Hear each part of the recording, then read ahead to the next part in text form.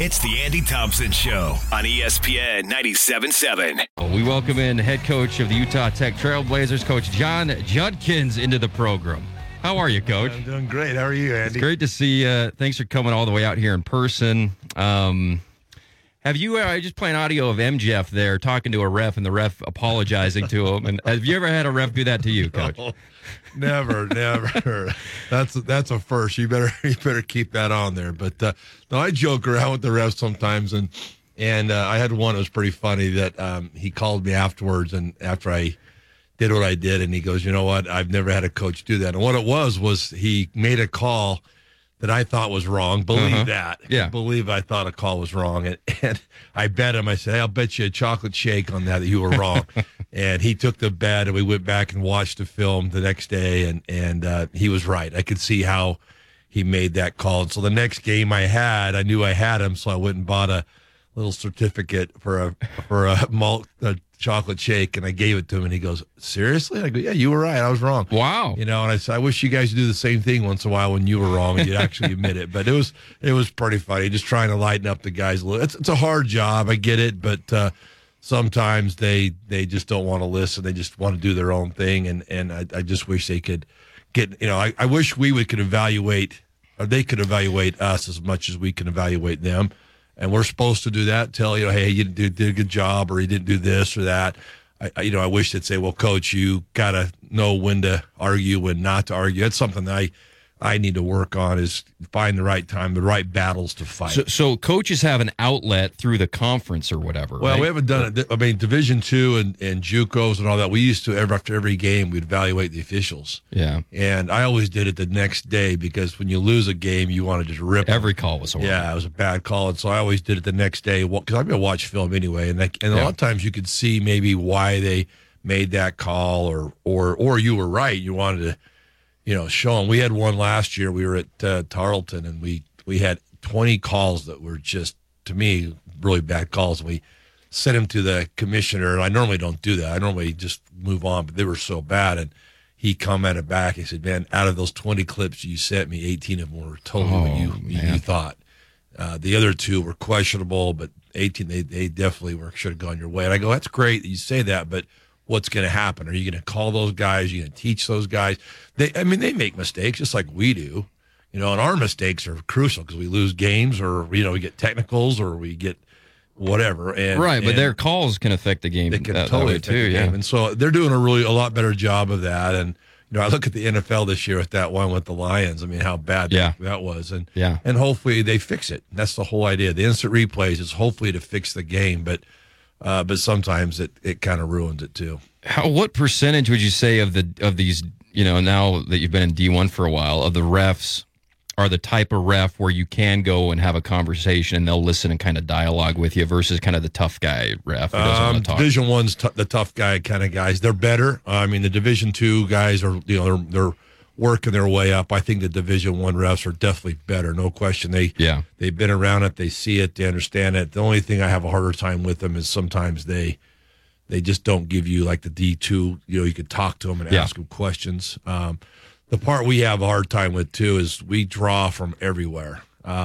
John Higgins is our new guy now, our commissioner, and he's been a ref for a long, long time. Done the Final Four. He's done he's a really good ref, and he's drawn them out of the Pac-12, the Big 8, the Big West, the Big Sky, the WAC. That's where we're getting our officials from. And so sometimes, like last night, I laughed because I don't know if you knew this or not, but in Colorado, I got ejected from the game. Yeah.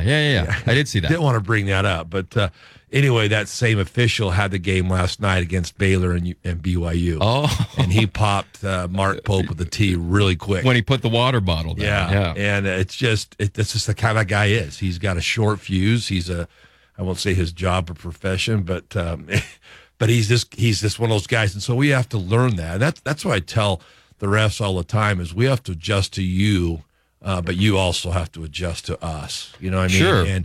And sometimes they don't. And I always would joke with the officials, hey, put yourself in our situations. If you see a foul or see a guy, getting grabbed or pulled, what do you want us to do? Just sit there and let it happen? You're going to say something. And they have to understand that. But just kind of sometimes there's the refs you can kind of get into a little bit more than others. Yep. And you just got to find that. And like I told the one ref, I said, we're trying to adjust to you, but you can't change how you're calling the first half to the second half. I mean, if you're going to let us play the first half, you got to let us play that physical the second half. You can't all of a sudden change it. Of course. And that's what they've been taught from day one is the game should be called pretty tight early, and you have to adjust to it.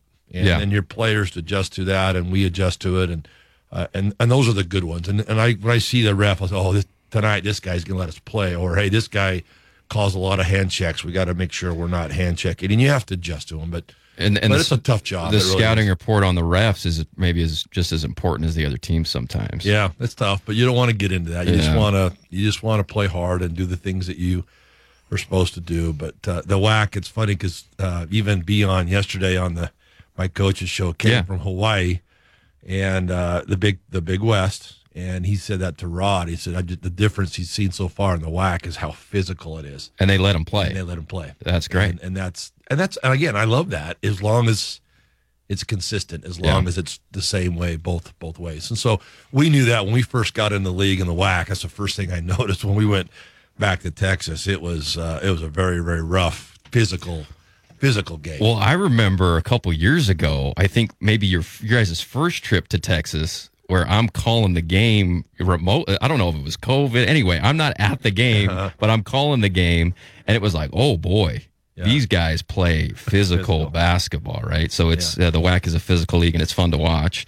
Let's talk about Stephen F. Austin, coach, another really good team, 2-2 in conference right now.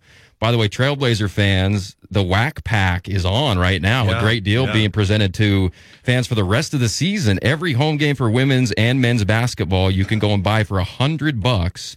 And there's a ton more good conference matchups. You got SUU and others games that fans can enjoy for just $100. So that's a great deal. Yeah, it is. I wish we could have done this a little bit earlier too. I think it's been great. Our Utah Valley game. I thought we had a very good crowd. Last week against Grand Canyon was pretty good, except we weren't in school yet, and so we lost that a little bit. But, when we have our fans there, it makes a huge difference for our guys. I mean, it's like, it's not the Seattle. I know you've been talking about Seattle Seahawks and the 12th man, but it's kind of like that, where, hey, you get those guys yelling, screaming.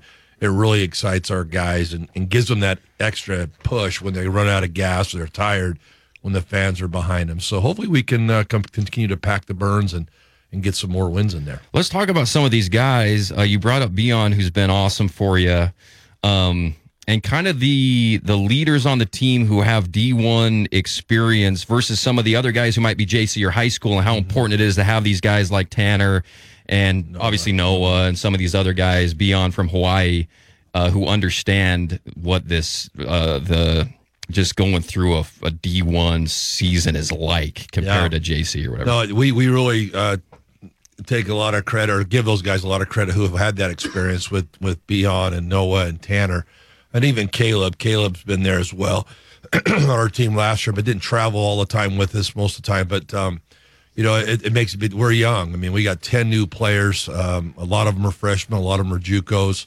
that came into our program and just don't understand the travel. Don't understand how physical the game is. How important, it's a job. It's a lot of work. It's Division I. I mean, you're weightlifting, you're exercising, you're working, practicing, you're going to study hall, you're doing all these different. It's just a different thing for them. And to have those guys have that experience and tell them how important it is to take care of your body and get sleep and get your 8 hours and make sure you're eating the right stuff. We have a new nutrition person on our campus now. It's been very, very helpful for us, of our guys eating the right foods and staying healthy. And our trainers are doing a good job. And our new athletic training room is unreal with the bath, the ice tubs, and the different things that we're trying to do. It's really helped us a ton to keep our guys on the floor. But again, I was hoping, when last year's over, we had a great run and win our first ever WAC tournament game down awesome. there in Las Vegas. It was great. And we knew we were probably going to lose some players, but I didn't think I'd lose as many as we did. I'm happy for them because they graduated and they had that extra year with COVID. But, Frank Stain, we'll see him tomorrow night. Right. We'll see him back. We'll see Isaiah, Pope goes to Fresno State. We see Trey has transferred to University of Texas San Antonio, and then Jacob and Cam both graduated their year. Their eligibility was up, but then also even Denzel had a year left, but decided to go play overseas and graduate. And so it's hard for me to get mad at them when they graduate. That's their job. That's my job is to get them graduated. Right. But with that extra COVID year, it would have been fun to have those 3 or 4 guys back and have a really mature team. And now I'm with this team, which I love, but they're young, they're inexperienced, and we got to learn. We got to learn each other of what they do better and what I do. How they got to learn how to play with me, and it's been a tough thing. But one thing I can say is I really appreciate how hard they're working and how hard they're playing and they're competing.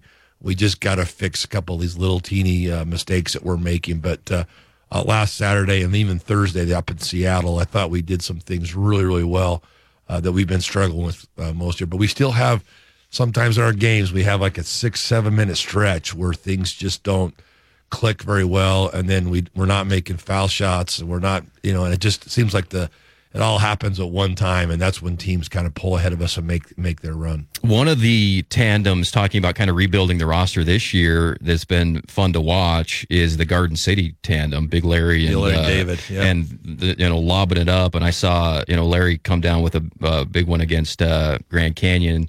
Talk about getting those two guys to St. George and what they're bringing to the team this year. Yeah, we saw them at Hutch, and they played really good together. David's a year older. He got out of high school. He went to LMU, and then he transferred to Garden City. Larry's only a sophomore for us, so we got him for this year and plus 2 more. So we're excited for that. But yeah, they play really good together.